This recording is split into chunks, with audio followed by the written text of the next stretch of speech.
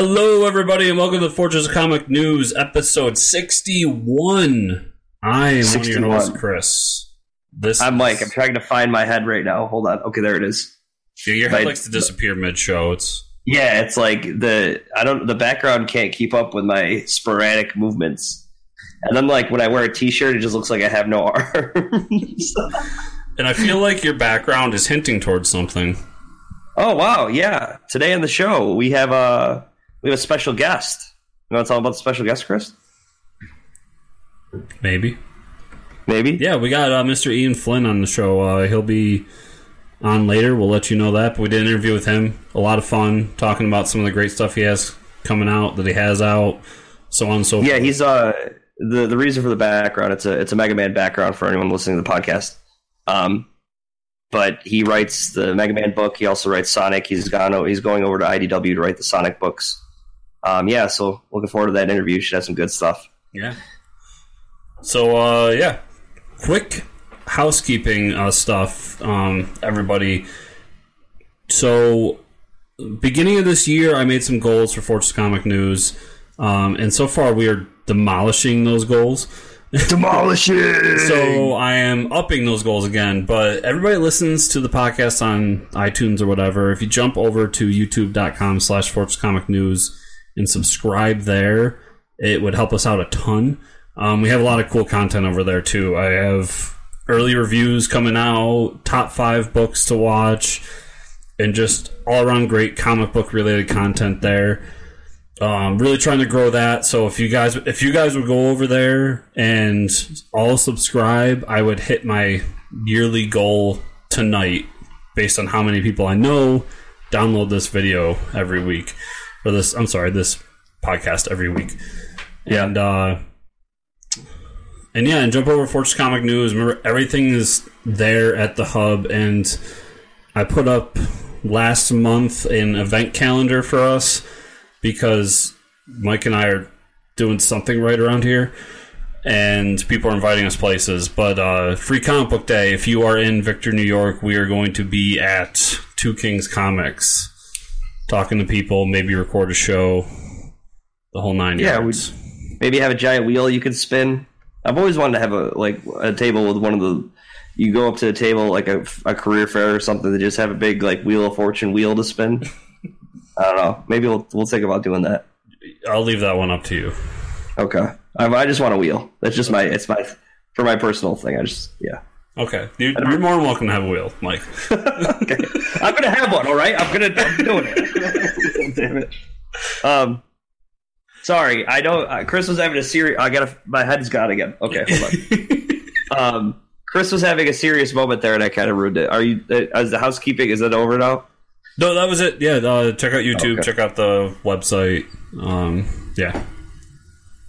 Good. I'm glad. Now let's talk about comics. But first, TV. Oh yeah, TV. Yeah, we'll talk about TV-related comics. I believe The Walking Dead starts up. Though this is. Yeah, this Sunday. Tonight is Sunday. Walking Dead's back on the air. I almost forgot. I did forget. If you didn't tell me that, I wouldn't have known. Yeah, you would have known. I feel like I haven't seen it advertised as much as it usually is. Like, usually it's all over the place. The radio, like billboards, like Walking Dead comes back tonight. I don't know. Well, that's exciting. Yeah. I like Walking Dead. So there you go.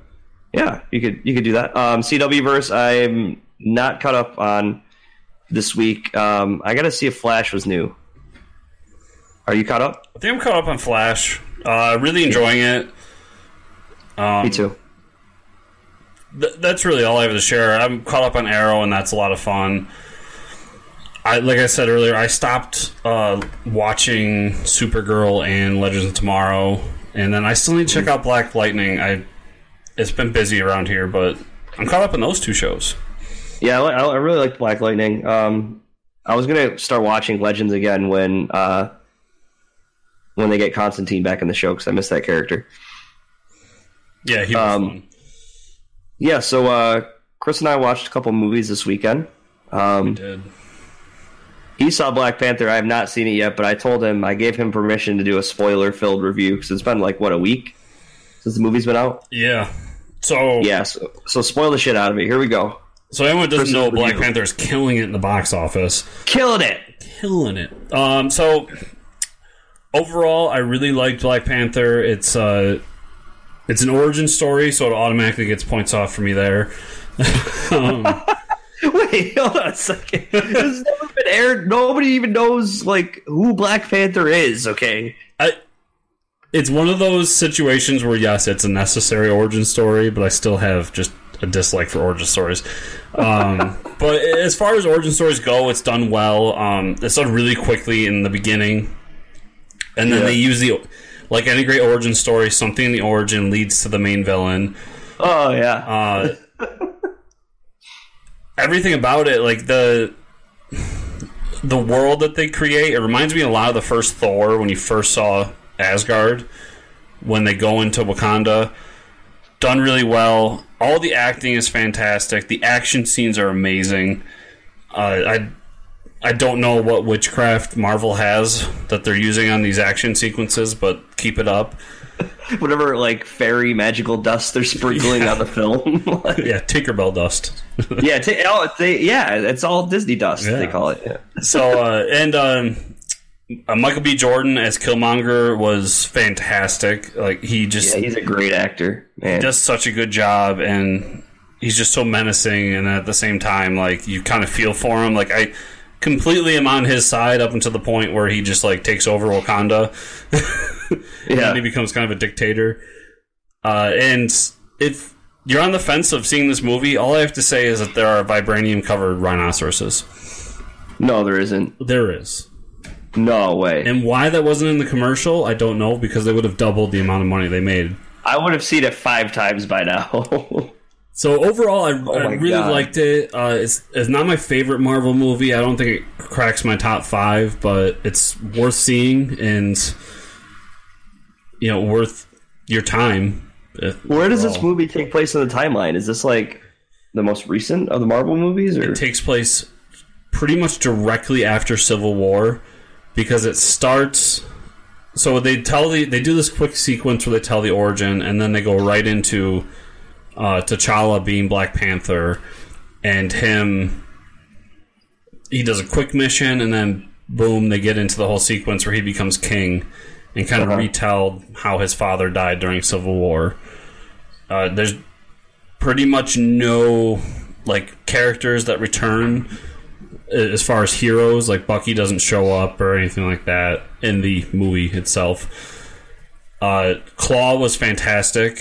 How they gave him his sound arm was awesome and fit the universe perfectly. Mm-hmm. And how he's kind of tied into everything. Plus, apparently Claw has a mixtape, and I really want to listen to it now because Andy Serkis doing a rap mixtape. Sounds amazing. Come on. That's kind of, So overall, awesome. Probably an 8.5 out of 10, 8.5, nice. Somewhere in there. Really good movie. Great way to start the year. How about those after credit scenes, though? What about those?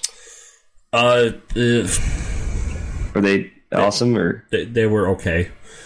Oh. One was a very Iron Man end credit scene, and the other one was kind of. It was necessary to push forward into Infinity War, but it was kind of boring, really quick in and out. Mm-hmm. So, all right, cool. We both watched Gotham by Gaslight this weekend. We did. I liked it a lot. It's different than the comic book plot. Gotham by Gaslight is one of the first Elseworld stories that ever come out for Batman, where he's taking on Jack the Ripper.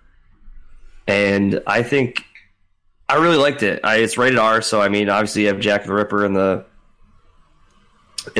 movie, and he's murdering people, and there's blood everywhere. I was stunned when there was cursing. Yeah, that was pretty crazy. Yeah, I think it was interesting. The spoilers for the movie, but they wanted you to think that the Ripper was going to be Harvey Dent. Yep. Obviously he's Two-Face, right? And they make comments of oh, you're Jekyll and Hyde, you're you're jealous of Bruce Wayne and all the cool stuff he gets to do. But it ends up being Commissioner Gordon, which is interesting because like they may say, okay, yeah, we always know like Commissioner Gordon was in the war, that's why he's like really trained and hard ass, and but he was also a surgeon in the war, so he's he's seen a lot of messed up stuff happen, almost like he had PTSD or something, and then kind of went crazy after the war. Mm-hmm. There's a lot of deeper story, and it made more sense to me that it would be him. And I think it made it really interesting for the story that he needed to like kill these people and rid the world of like the filth or whatever he was saying. But I thought it was really good. As far as like the animated movies go. Yeah, I, as someone who hadn't read the comic before, really enjoyed it. I love that all the appearances, the fact that the Ripper's first victim in the movie was Poison Ivy. Yeah. And the appearance of Selena Kyle, even though she wasn't Catwoman, she still had the whip, and how her origin was cat related, but it was cat related. The voice acting was fantastic. Everything about it was really great. But if you want more, I did a whole video on it on the YouTube channel, which I'm still waiting. I have a copy of the movie I can give away if people want to go over there and watch it.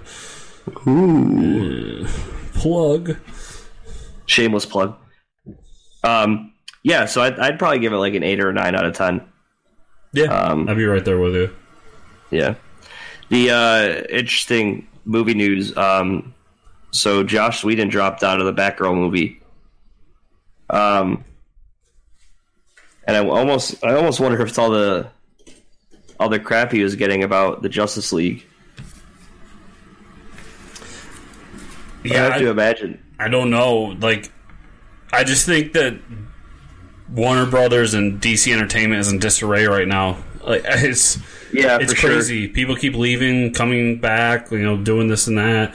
I just heard that they're talking about the Flash movie, and they don't even really have a director settled on it. He hasn't signed the dotted line yet, and yet they're in pre-production on it.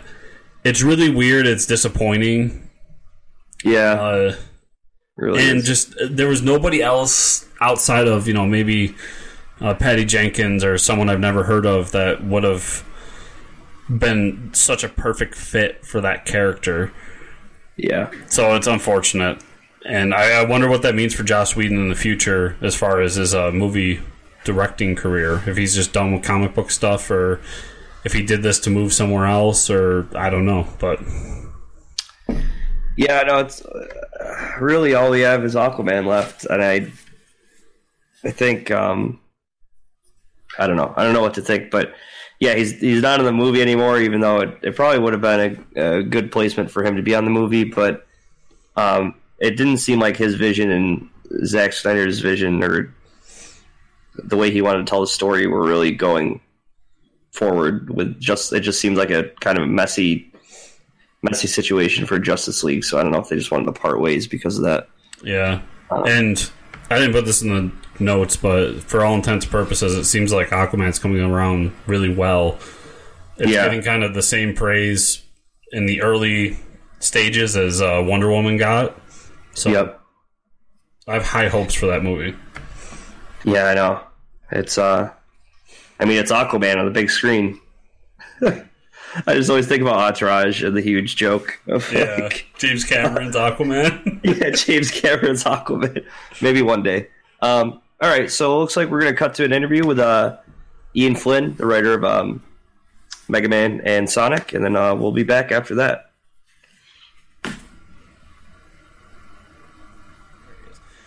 All right. All right, welcome back, everybody. We have a very special guest with us this week from Archie Comics, writer of Mega Man, Sonic the Hedgehog, so much stuff. I can't list it all here, but we have Ian Flynn with us today. Welcome. Hey, welcome. Thank you. So, currently, we won't get into the background of it, but the rights for Sonic switched over to IDW, and you went with it. So, longtime Sonic fans, can they Will they be happy with this new series when it comes out here soon? Oh, I sure hope so. My job kind of depends on it. And Yeah. that's the beauty of being freelance is I can go wherever the work is, and that's also the terror of freelance is that if there's no work, I'm like out on the savannah hunting, trying to find anything that will provide nourishment. But IDW Sonic is built to be just a enjoyable Sonic book. If you're a fan of the franchise, then you should feel right at home. If you've never touched Sonic remotely in any capacity, you should be able to pick it up and enjoy it as just a fun action book. So it's got a little bit of everything for everybody. Awesome. Yeah, Sonic's always been a lot of fun throughout the years. So with that jump, did your artist come with you, or are you collaborating with someone new this time around? No, all of us on the old book were freelance. Cool. I had hoped that maybe one or two would be picked up, but a whole slew of them have been rallied by IDW, which is great. We have Tracy Yardley, who's been on the book for as long as I have, is doing issue number 1. Adam Bryce Thomas, who did Sonic Universe for years, is doing number 2. Jennifer Hernandez, who did a number of smaller stories and some of the leads in regular Sonic, is going to be doing number 3. And Evan Stanley, who did a fair amount of regular Sonic work, will be doing number 4. That's awesome. That's great to hear. So, yeah, so it sounds like longtime Sonic fans are going to be happy. With that, I mean, any plans you can share with us moving forward with it? I mean, are we kind of starting fresh here and telling the origins over again, or what can we expect from this book? It is a fresh start in that it doesn't carry anything over from previous comic book runs. So you don't need to read anything previous. It's a new Sonic story. Just straight up. Okay.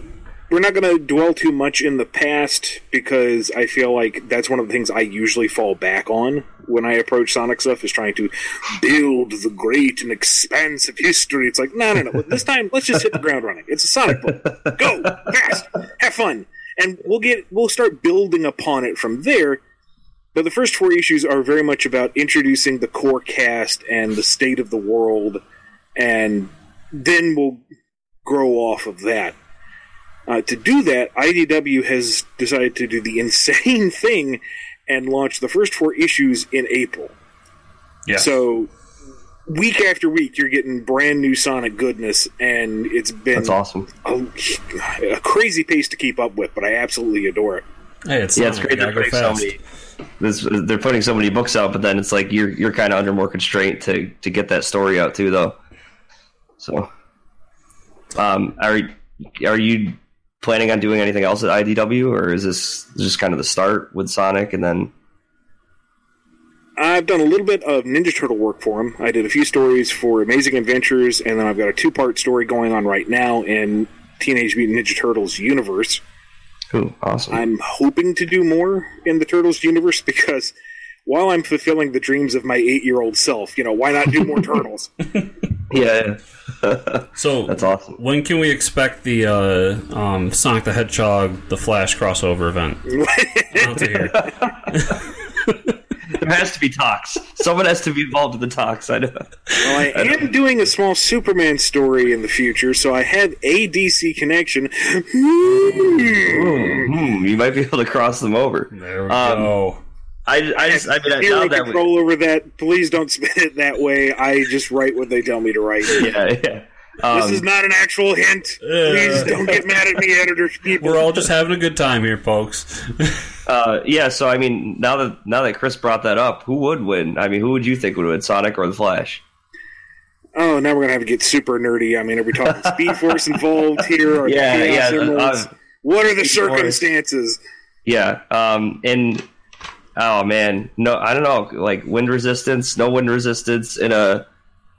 Let's say they're in a resistance-free environment. I don't know. I hate to say it because Sonic's my boy, but I think when you get down to the nitty-gritty, Flash just is way more powerful. He's just overpowered. The DC characters are more or less demigods, and Sonic's got some skill. He's got frictionless, seemingly limitless stamina, but he's only like fast.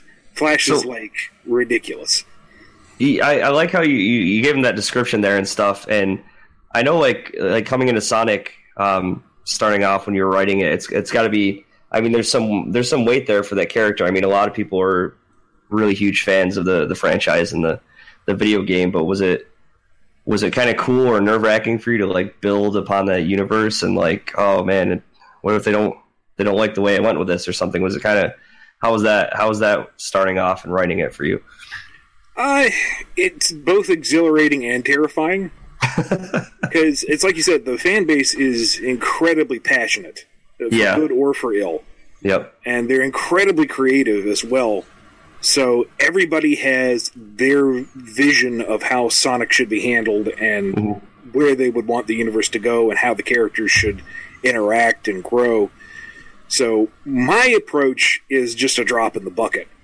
Mm-hmm. And I happen to be slightly more official, I guess, because I'm attached to the property, but that's, by no means ironclad. So I've always been a big Sonic fan, so I've always wanted to explore that world. So that aspect of it is not a problem for me. I'm playing with all my old toys. I have a grand old time. Mm-hmm. But trying to meet the expectations of such a varied and vocal fan base is exhausting sometimes. So what you got to just buckle down and do is tell the best Sonic story I can and hope it pleases most of the people most of the time. Yeah, pretty simple job, right? So with these, I'm sure lots of fans have reached out to you about how you're doing the books and stuff. So what's the most common way that they'll reach out to you? They email you, see you at a con or something, or handwrite letters? How does it work now? Usually folks will reach out to me on my Twitter, Ian Flynn BKC. But the podcast I run, the Bumblecast, we do a Q&A session at the end of every show, and folks write into that all the time asking questions about nuances and approach to the process and why did I do this wrong? That's not how you should write it. Well, actually, let me explain, please. Yeah, there's always that. There's never the, oh, you wrote this exactly how I wanted it. It was perfect. Thank you. It's always like, no, you wrote this how it shouldn't have been. No. That's the funny thing is I will actually get fan mail that is absolutely glowing. You would think that I had cured cancer. They love it so much. Oh my God. That's honestly more intimidating than the hate mail because it's like, oh, I set your expectations so high. Oh, yeah. Now I can't let you down. Panic, panic, panic, panic. Yeah. Yeah, I never thought about it that way. I've also gone through, when I was working with Archie, what feels like ages ago now, every now and again they would send me these like pillowcase-sized bundles of fan mail to go through. Wow. And they only published to the U.S. and Canada, but we'd get mail from Malaysia, from Central Asia, from Thailand, from Saudi Arabia, all over South America, and that's crazy. It was absolutely astounding. And my favorite piece of fan mail, I love the story. Favorite piece of fan mail is I open it up and there's this like 3x5 card just covered in crazy scribbles of various colors, and I'm like, okay. This is it. The moment they broke. I can see the picture of where they snapped and they sent this to me. What does the letter say? And the letter was something along the lines of, this is from our daughter. She's 3 years old. This is her first piece of fan art. She wanted you to have it. And it's like, this is the most precious and pure thing in the world. I love it. This is the most wholesome fan mail I've ever gotten. Oh, my God. I always come back to that on a bad day. It's like, you know what? I'm doing something right. Yeah, I have been rewarded by the cosmos. That is so awesome. So you said you've always been a fan of Sonic, so I want to tilt the conversation a little bit. Have you always been a fan of Mega Man? Mega Man was something I never got into, number one, because I couldn't afford all the games, and because I had a Genesis, and there wasn't that many Mega Man games to call from. I know there was Wily Wars, but I never got onto that one. Yeah. And also because I am notoriously bad at Mega Man. It's Me too. Shamefully bad. I'm terrible. But I've always had an appreciation for the franchise because it's Mega Man. Yeah, He's one of the pantheon. He's right up there with Mario and Sonic. Yep. So when we got the book, I made a point of researching as much as possible. Multiple fan wikis, multiple playthroughs, not just speed runs because you don't get a good feel for what the game is supposed to be, but amateur run-throughs, full playthroughs. What does the stage look like? What does that mean? Why are they even there? The boss has, these two very simple attack animations. What does that mean about the character? What's the deeper meaning to the giant boomerang? What is it? Exactly. How does that make everyone feel? Obscure Japanese trivia. It's like, okay, Gutsman loves karaoke. Beautiful. Work it in there somewhere. Well, that's amazing because as I've been a long time Mega Man fan, have played almost every version of Mega Man you can think of, and I absolutely adore that series. It did a really great job of keeping the kid feel that Mega Man should have while really taking the source material seriously. So, hats off to you for all that research then. Thank you very much. So then you did all the research, you went in. What was the reception you got from that? Did you get people like me who were, saying you did a great job, or how did that book go over for you? That one was very starkly the highest of highs and the lowest of lows.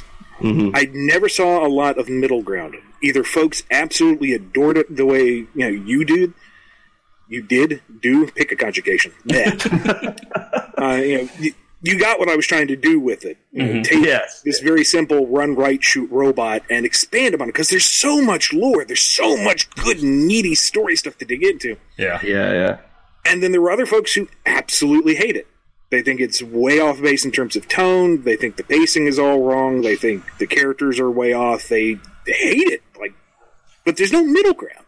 I've never seen someone say, it's all right. It's either this is the pinnacle of all things Mega Man or kill Ian. Yeah, those are both polar opposites. So then to swing it back to Sonic, what was it like when the crossovers happened? Was that something that you brought up and pushed, or was that something that Archie kind of pushed for? So that was a pretty big deal at the comic shop when that was going down, I remember. Yeah. I remember the talks happening. Oh, yeah. I love the story.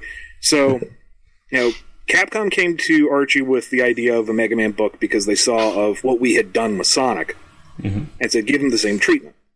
So we did that, and we had great success. Then it was Capcom who came forward and said, hey, you've got the licenses to both. Why not a crossover? Oh, man. And so Archie went to Sega and said, can we go play in their yard for now, please? And Sega was like, yeah, that sounds cool. Go for it. It was that simple. It was that straightforward. That is awesome. Because I'm a super nerd, I had already kind of drafted a crossover idea. And you already had one ready. It was never going to happen. It was just, to satisfy me. Why not? Tee-hee, here's my semi-official fan fiction. Haha. Oh, wait, it's real now?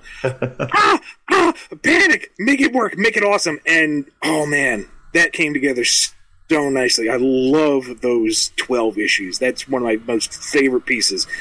That came together so nicely. Yeah, and that was I remember that's when I kind of jumped in and started reading some of them for a while. There was during the crossover, because that's when I heard about it the most. I was like, oh man, you can't pass up Sonic and Mega Man crossing over. Come on. It's like since I was gushing about it.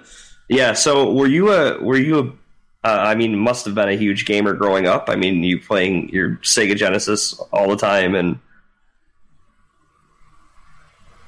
what I could afford. Mostly my games were supplied by saved up lunch money. I did end up saving for months in advance to get a Dreamcast until my dad stepped in and said, look, you're becoming malnourished because you're not using your lunch money. I'll go in and halvesies with you. Just eat again. But I had to have Sonic Adventure Map that needed to be in my house. Yeah. Yeah, that was I'd say I'm more of a gamer now that I've had more time to dedicate to it, but I think there are more folks who are more avid into the hobby, the lifestyle. How do you want to classify that? Yeah. I'm appreciative of the video games. There you go. That's the best way to approach it, I think. So then, we'll stick with video games for a little bit. You just, actually last month I think it was, announced that you're working with Dark Horse to do an ARMS comic book. Yeah. What's an ARMS comic book? I've played the game, but what's the comic? Yeah. ARMS is one of those things where the basic game, if you just glance at the surface, is neat. It's got a fun gimmick. The characters are really charming. The music's funky. The aesthetic is really pleasing. But you wouldn't think there's much to it. But as you dig deeper, there's actually a lot more lore to it. And when I was brought onto the project, I was given a couple of series Bibles, and I was like, oh, there's a lot more going on behind the scenes. Wow. And they've been slowly trickling that out with the updates. So what the graphic novel series will be, and I can't go into too much detail because it's still way early on it, but it will be what I'm going to aim to do. Let me make sure I phrase this right so it doesn't go all over the internet. And Ian said, Flynn said this. And, No, I didn't. I'm going to try to capture the same kind of lighthearted fun that is ARMS, while bringing up all of this background information that you wouldn't necessarily know, especially if you're just a casual player of the game. Mm-hmm. There's a huge world to explore there, and it's bright, and it's colorful, and it's bombastic, and it's got this slight undercurrent of a sinister edge, and it's really made for some interesting character dynamics, and I had a ton of fun writing it up so far. Well, I'll tell you, not to put too much pressure on you here, but the fact that Nintendo is coming out and actually doing this kind of thing was shocking to me on its own, even though it's, quote, not to discourage ARMS, but it's just ARMS. It makes me happy to know that they're willing to work with American comic companies on projects that maybe in the future will get more if, this is taken well. So, Good luck to you. So no pressure. Yeah, no pressure. No, not at all. Yeah, no. But I'm like, wow, I feel the weight over here. Damn. When that was announced, because I've played ARMS a few times, not necessarily my gig, but my stepsons go nuts for that game because it's one of those games that's simple to play, hard to master, and kids can jump right in and play. But when I heard that, like you said, it seemed like there's not much there other than my imagination going wild as to how these people got these weird arms and what's going on in this world. So that just got me excited. I want to know what you have going on in the background there. Well, that's one of the exciting things about the project is that there is a story behind how folks develop the coiled arms and what it means for the world and how it's played into their history and how it plays into their socioeconomic structure. Wow. And this isn't stuff I'm making up. This is stuff I'm legit building off of what Nintendo has already come up with. And I love the fact that I get to explore it. Yeah. And Nintendo has been super cool with the way I've approached their property. So the whole thing has been an absolute delight. That's awesome. That's so cool. That makes me happy to know Nintendo had this already worked out. So, lastly, I gotta talk about Cosmo. So, yeah, I really dug the first issue. The second issue is still sitting by my bed, but I just think it's a really great science fiction, all ages story that I had no idea was a existing character. I actually did a video on it and called it original idea from you, and then found out later that it was existing Archie product. So, tell the people all about that book and why they should be reading that. Cosmo, as it is right now, is a limited series. It's a sci-fi action comedy. It follows a crew of Martians who end up rescuing this semi-oblivious human astronaut. And together they get embroiled in this insane scheme that takes place on an amusement park on the moon. Which is about as succinct as I can make it. Yeah. And wow. it's very much updated for today's readers because the original 6-issue Cosmo run was back in 1958, I want to say. Yeah, a little dated. Which is why I've never heard of it. Yeah, it was only 6 issues. It was very slow paced. It was definitely a product of its time. Mm-hmm. But what I love about Classic Cosmo is that it is unapologetically insane. Anything goes on that book. And so I tried to capture the spirit of that with the revamp so that it's got a tighter story, it's got stronger characterization, it's again updated for the times, but it's also no holds barred, anything goes. Absolutely anything is possible in this universe. And the human character, Max Strongjaw, is kind of your window into this insanity because he has the perspective, as we do on Earth, of what we understand of the universe. And he learns very quickly that he's completely wrong. So as everything just falls apart and goes nuts around him, he's like, no, why? And everyone else is like, that's how it is. This is normal. Why are you going nuts? Exactly. Well, that's great. I hope that one picks up. Because that first issue was so much fun. That's one of the things I've always loved about reading your books is that they're fun. And it's a word that isn't used enough in comics nowadays. Yeah. So, my philosophy is, there's so much crap going on in the world. Let the comic let you escape from it for like maybe 10 minutes. Yeah, exactly. There are comics out there that address bigger issues and tell important stories, and those are valuable. The medium should be used in that way. But at the same time, there needs to be room for media that just lets you relax because you need some downtime. And, I'm not the best in the world, but I think I can get you that 5 minutes of just brain shut-off mode, and that's valuable. That's great because, Chris and I talk when we review our comics for the week and stuff.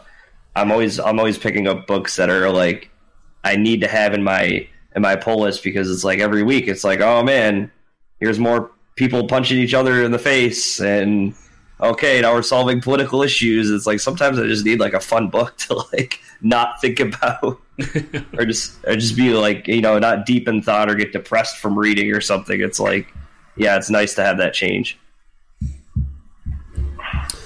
So, other than that, is there anything else you got going on right now? Any other projects that I missed on? Okay, so if you want to follow what I've got going on, head over to my website, bumbleking.com. Yeah. That's for everybody out there who wants to follow what I'm doing, what my show appearances are going to be. And it's also kind of my handy reference because I lose track of it sometimes. Right now, also with Archie, I've got Mighty Crusaders, which will be wrapping up its limited run in March. Yep. Which is a very back-to-basic superhero book. Awesome.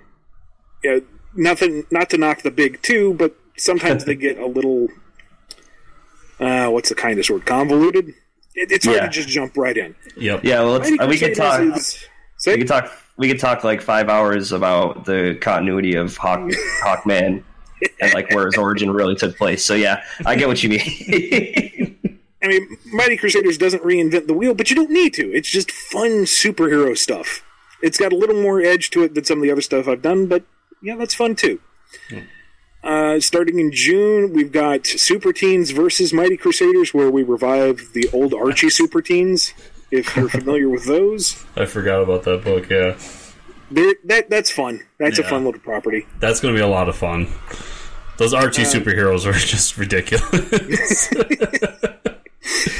There's one segment in particular that I'm really happy how it came together because it's just I was cracking up as I was writing it.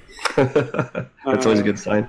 Like I mentioned, I've got a small Superman story showing up in Superman Special, which is October, I think. Oh, okay. I've got the Arms thing with Dark Horse. I'm also working with them to complete the exhaustive Super Mario Brothers encyclopedia. That's not really a comic, but it's video games, it's trivia, it's fun stuff.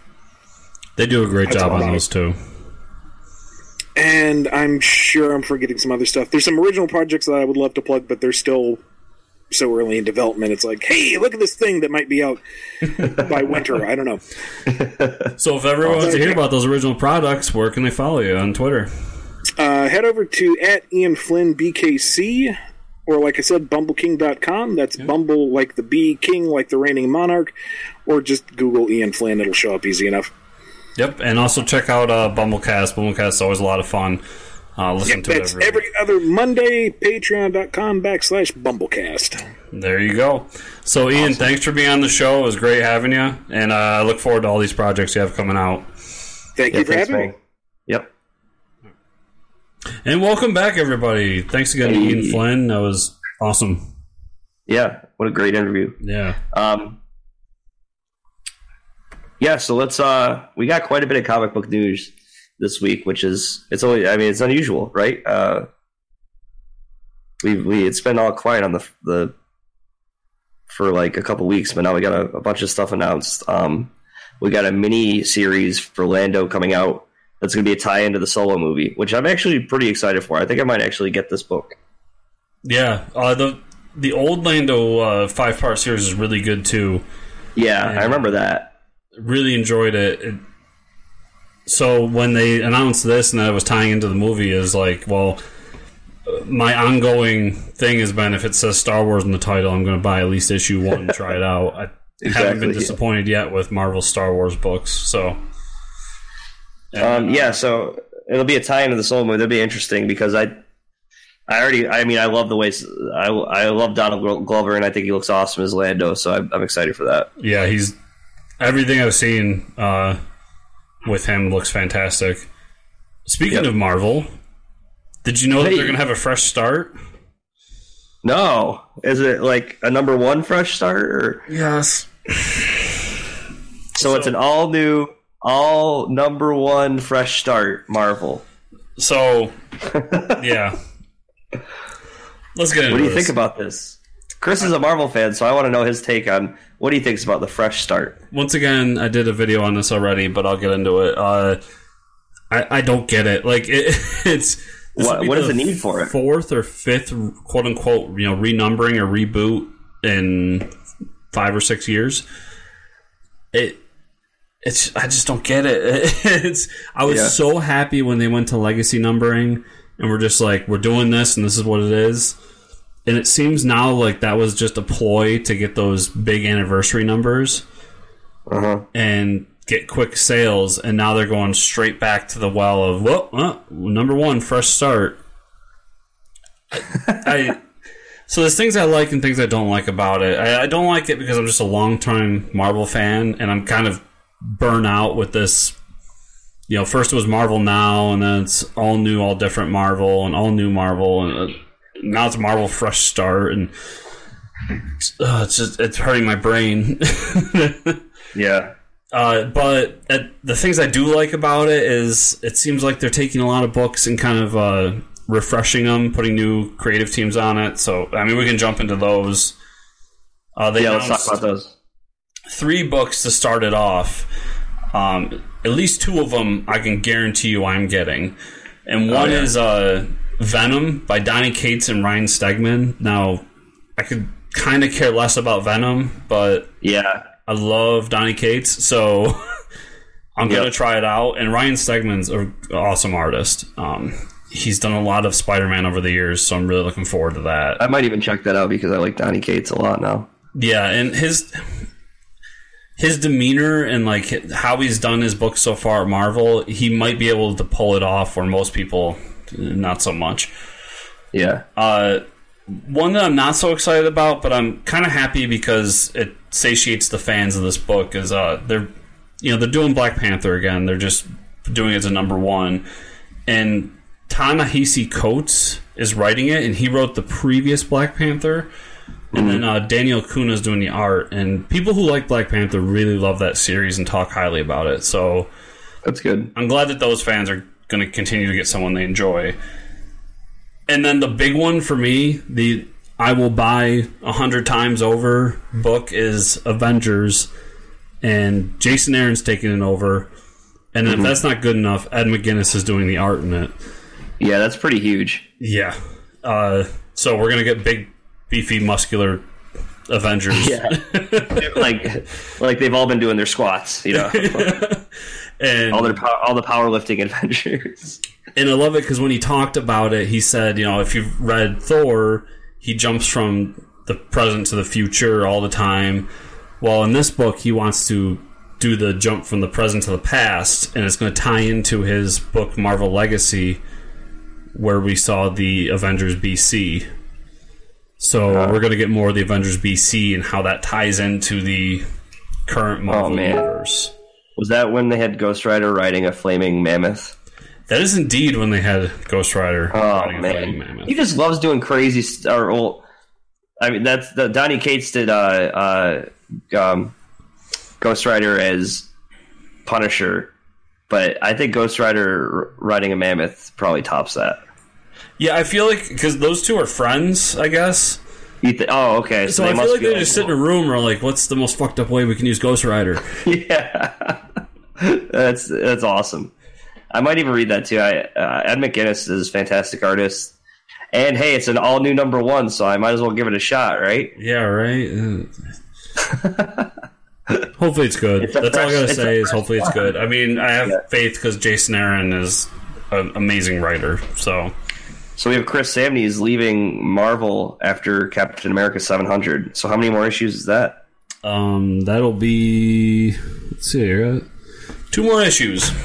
And you're really liking him on Captain America? I love Chris Samney. I've loved him for a while, and especially since he teamed up with Mark Waid, he did probably one of the best Daredevil runs in a long time with him. And then I didn't read his Black Widow run, but I want to pick it up. And then I really liked him with Captain America. He has that like pop art style that Mike Allred made really popular. And it sucks.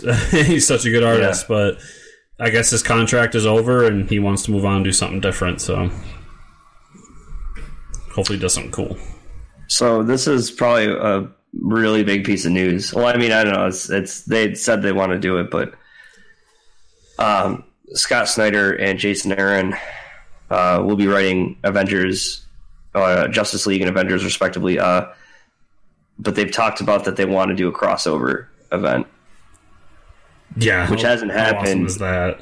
Which hasn't happened since George Perez's Avengers, Justice League Avengers. So that is pretty awesome. What's even more crazy is like people on the Marvel side, like former editors and current editors, have all been like cheering this on. Yeah. So it like actually has some weight to it, but I don't see it happening. Like I think when it gets to the higher ups, it'll just fall flat. But the idea of those two, I think if anyone was to put the kibosh on it, it would be DC. I don't think. Just because of like the sales right now, I feel like DC is definitely has one up over Marvel for comic sales, and Marvel I think would see this as a great thing, a great opportunity, right? But I don't know if I was DC, I mean either way, do it. Like it makes so much money. Oh my god. Yeah, and it's tough to say with sales because it's so like if you look at this or that, either one could be winning, but like the DC is definitely in terms of overall profit winning the battle, and even with that, it's like let's say it's a 4-issue series, like Marvel publishes issue 1, DC 2, so on and so forth. Oh yeah, that's a good idea. Everybody that reads comics is going to read this book. Yeah, like both companies have so much money they can make off of this. It's not even funny. Oh yeah. Oh, that would be so awesome. Just think about that. Like you can get Donny Cates to come over and write like a one-shot event book with like Greg Capullo doing the art. Yeah, and that's the other thing. Like, there's no artists that are talking about this that I'm aware of. Like, so yeah, what if like Capullo comes in, Ivan Reis does something. Originally, with Justice League Avengers, they had George Perez do all the art because he was the only artist that had done Marvel and DC. Mm-hmm.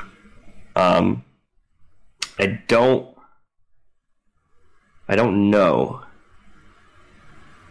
who they would pick. I would just have Alex Ross do all the art, dude. Well, yeah, in a perfect world, I would have Alex Ross do everything. I mean, he's technically done Marvel and DC. Yeah, I would just have him do all the art. No big deal. That would never happen. But yeah, that's who I would dream. pick. We can dream. Yeah. Okay, so and it seems that now that Joss Whedon's got a little extra time in his hands, he's going to be writing another Buffy comic series, season 12. Yeah, do you like? I know Buffy? that had a. I couldn't really get into it. I think it was just because it was dated from like trying to watch it, and it just I don't know. Yeah, I don't think it aged well. I don't really care about Buffy either, but Yeah, for me, so there's a big more, fan base. I really want Joss Whedon to get back into comics. Yeah, Like I hope he's just sick of Hollywood, and it's like, let's just go back to reading or writing comics all the time. And, yeah. So I mean, I know there was a big following for the Buffy comic. So, a huge audience. All right, what we're reading. I tried out a new book this week. Bloodborne #1 came out, which is when the Dark Souls comic series came out. I'm a huge fan of all those games. I couldn't get into the Dark Souls one because it was too much of a structured story for me. Because if anybody knows the Souls series games, there's not a whole lot of obvious plot to it. There's a lot of stuff that's left up to speculation as far as like the lore, and you need to read a lot of different stuff to actually get a picture of the universe and what's actually happening in the story. Same thing with Bloodborne. So Bloodborne came out, and the art is really good. The story is somewhat obscure. I mean, I don't know if this takes place like, I think it's the current timeline is like if you were starting the game. Because we see the hunter die in the issue, but then he gets reborn in the hunter's dream, which is like where you kind of respawn when you die in the game. But he's in search of this like cursed child, or basically the difference between Bloodborne and the Souls games is like Bloodborne's almost like a steampunk era where all these people are turning into beasts and becoming like werewolves and stuff. So there seems to be more about that. More story development about why these people are turning into beasts and why this kid is the chosen one, basically. It was a good start to the plot. Obviously, they had to give some type of focus on the story, which seems to be this kid. I like how they didn't kind of ignore the fact that, like, if you die, you come back. Like, that's part of the plot, is like you're kind of trapped in purgatory or something like that, but any game you die and you respawn, like Mario and Halo and all that stuff, but this actually is part of the plot that they kind of ignored with, I think, the original Dark Souls comic series. So I like that they're addressing it and it's somewhat obscure too. They're not giving a whole lot away. There's not a whole lot of dialogue, which is the way I wanted to read a Dark Souls book, or a Dark Souls or Bloodborne book. So yes, I highly recommend it to anyone who's a fan of that series. Batman 41 came out this week. It was the second half of what the hell is the name of that story? It was, oh man, I got it on the tip of my tongue. Oh, I got it open right now. Basically, it's the start of the Ivy series. Yeah, I was excited for this. Okay. We haven't seen Poison Ivy in the Batman comic in a while, and it's a really interesting version of her. Basically, she has control over the green, like Swamp Thing, and the issue is like Bruce Wayne waking up and Catwoman waking up and them realizing that something's not right, and basically Ivy takes control of everyone in the world. But Batman had a protocol in place because he's Batman for when this was happening. So he like injects himself and Catwoman with the serum so everybody in the world is changed except those two. Basically, she says she's going to make the world a perfect place, and that there's no cure for it, for what she did to everybody. But there's this awesome scene in the comic, and it was super exciting. So she basically has control over everyone in the world, right? Every superhero. So she appears to them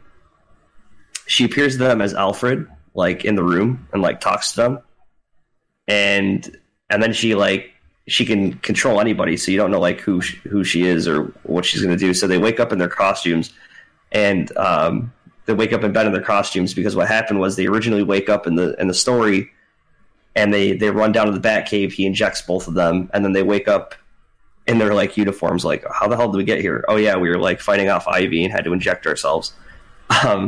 So Alfred reveals himself that it's not Alfred, and Bruce gets up to punch him in the face. And she uses the Flash to run in and block the punch with his face. Like, 'cause she can control everybody. So he goes to punch him, and the Flash zooms in, like, out of nowhere, no context at all, zooms in, decks him in the face, and knocks the Flash out. And he's still standing there, and then he's like, Alfred goes, would you like to try that again? I have a couple more Flashes available to use. Like, oh man, Tom King, dude, he knows some scenes that are just like, they're too good. Like, yeah, I'm gonna use Flash to block a punch. That's so awesome. Yeah, so that's really exciting. I'm really excited to see Poison Ivy as a main villain. There's been too much focus on Joker and Two-Face. Superman 41 was the second part to the two-part of a story about him and John, his son, going out to this planet that's about to die like Krypton was, and they tell them that they can save him, but this planet already worships the fact that the planet's going to explode, and they can't really change their minds. So basically it leads to, like, one of the scientists on the planet knows that they're all going to die, gives them these eggs to put on another planet to rebuild the society. So everybody kind of wins. Superman feels good about building the new society. The people on the planet that died feel good because they're worshiping their gods that whatever on that planet. And then there's a conversation with like Superman and John at the end, which is kind of interesting about like, do you believe in God? And is there a higher power and all this stuff? So it got kind of real at the end, which I don't think we've ever seen an interaction between like Superman and his son and like them talking about like, do we believe in a higher power? Because it's like some people think that we are the higher power. Yeah, so that was a really good issue. And I believe that was it for me this week. Cool. I got a few from last week because I got behind last week, but okay. I will start off with last week with Captain America 698. So Cap was frozen in a block of ice again and slung to the far future. It's actually not that far away as you think. And the neo-Nazi group that he's been fighting, they kind of take over and change everything. And there's like freedom fighters that he meets, and he just decides that he has to try to empower them to bring America back, as they say. It's Mark Waid writing it, so you know there's a nice hint of political realism in there that he, at least as he sees it. Of course. Yeah, there always is. And then you talked about last week, but Dark Knight's Rising, The Wild Hunt. I really loved this issue. The ending that we didn't talk about last week was fantastic. Yeah, we can finally talk about the ending, how the chimp universe comes to save them. Yeah, and I don't know, this was talked up by... we have a mutual friend who doesn't really care for Zack Snyder, and this was talked up as Grant Morrison fixing everything Snyder supposedly messed up. And I don't think it's that at all. I think it was Grant Morrison adding on to what Scott Snyder was already doing here. And I can't wait to see how it ties into issue 6. Yeah, it was really good. Marvel 2-in-1 number 3. So it's been a minute since I read this, but yeah, so Doctor Doom shows up and he's behind something here, and I don't really know where this is going, because you got Doctor Doom doing stuff in the background, you got Johnny and Thing meeting up with Hercules, and they're definitely getting closer to figuring out where in the multiverse Reed is and going there. The book is still beautiful and I highly recommend it. And if you've never read anything Infinity, I've got a book for you. Infinity Countdown Prime number 1. Wow. So this is Marvel's big event coming up, Infinity Countdown, and we start off with Wolverine fighting a bunch of Ultrons, and after he kicks the shit out of them, Loki shows up. So what does Wolverine do? He stabs him through the bottom of his neck and hits 2 of his claws into Loki's eyeballs. Yo, that's crazy. And pins him down. It's fucking nuts. And this kind of sets up the table to where things are moving into Infinity Countdown. And what's also great is there's a cool primer in the background for anybody that's never read anything Infinity to kind of tell you what each of the stones are and what they do and what their past is. And I thought that was really cool of them to do. Yeah, I read Infinity Gauntlet and Infinity War. Yeah, both great books.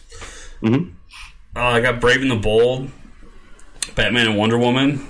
Did you get this? No, I was meaning to read that. How was it? I didn't care for it. No? Okay, I'm kind of glad I missed it. It didn't capture the Brave and the Bold style? I was really looking forward to it because it had to do with Celtic gods. And that's not something you see much in comics or in any medium for that fact. And I really, just at a certain point, I couldn't get through it. Like, the writing was so off on it for me. And, like, one of the gods finds Steve Trevor and Wonder Woman in Antarctica, like, basically just having sex constantly. And, like, pops in on them, like, mid-coitus. Oh, man. It is really weird, and I don't know. I'm taking it off my list. I didn't care for it, personally. Yeah, I'm kind of glad I missed out. Yeah. And then I got Mighty Thor number 704. And Magog is fucking shit up in Asgard. And of course. Through all this, the Hammer is trying to get back to Jane Foster, and she keeps rejecting it. And eventually, she just says, okay, picks it up and goes to save Asgardia. And if you're reading Mighty Thor, you know that she was told that if she picks up the hammer one more time, she's going to die. Because every time she grabs the hammer, it cleanses her body. The problem with that is she has cancer. And so if she goes and has chemotherapy and is pumped full of poison, the hammer's cleansing all the chemotherapy drugs out of her body. So this runs fresh into the storyline where we get the death of her. Damn. But the book is fantastic, although deep. And then I got a few review books. So if you go to your comic shop this week, you'll see Brilliant Trash from Aftershock by Tim Seeley, issue number 4. Now, admittedly, I hadn't read issue 1, 2, or 3, so it was tough to get into. But once I got in and kind of read it, it was quite a bit of fun. It was a different kind of superhero story where like a company had found the formula for superheroes essentially and used them for their own bidding. And I mean, it was fun. If you really like superhero stuff, it might be worth picking up. I get the feeling though it's one of those books that would be better suited for trade waiting personally. Yeah. And then a very early review, and as has been the theme for me in this episode, I did a video on this already, but Betrothed number 1 is coming out next month. This is also from Aftershock by Sean Lewis and Steve Yu. It's a sci-fi teen romance, but good.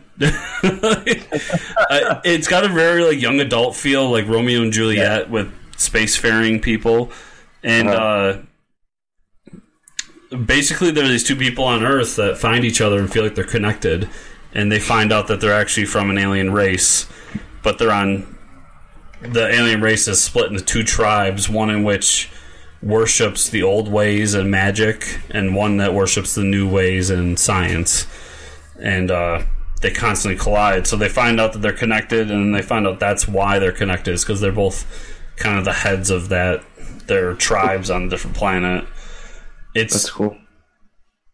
Pretty cool, pretty unique. I would suggest picking it up when it comes out. It was definitely worth a read. Awesome. And yeah, I got that too. I'll have to check it out this week. Yeah, you have to let me know what you think. Mm-hmm. That's everything. So, Mike, all right, where can the fine people out there find you? You can find me at Ricker621 as usual on Instagrams. I'm there. Where can they find you, Chris? You can find me on Instagram at Fortress News Chris or Twitter at Fortress Chris. And then the show at FortressComicNews.com, as we said earlier. And on Twitter for the show at FCN_official. And if you're so inclined, review the podcast on iTunes or whatever service you're using. And if you're watching this on YouTube, remember to give us a thumbs up, comment below, and subscribe to the channel. Helps us out a ton. And you get a bunch of cool content that we make here. And, Patreon.com/FortressComicNews. Support us there. And I think that's everything. All right. Thanks, guys. I think we're good. We'll see you guys next week. Bye, everybody.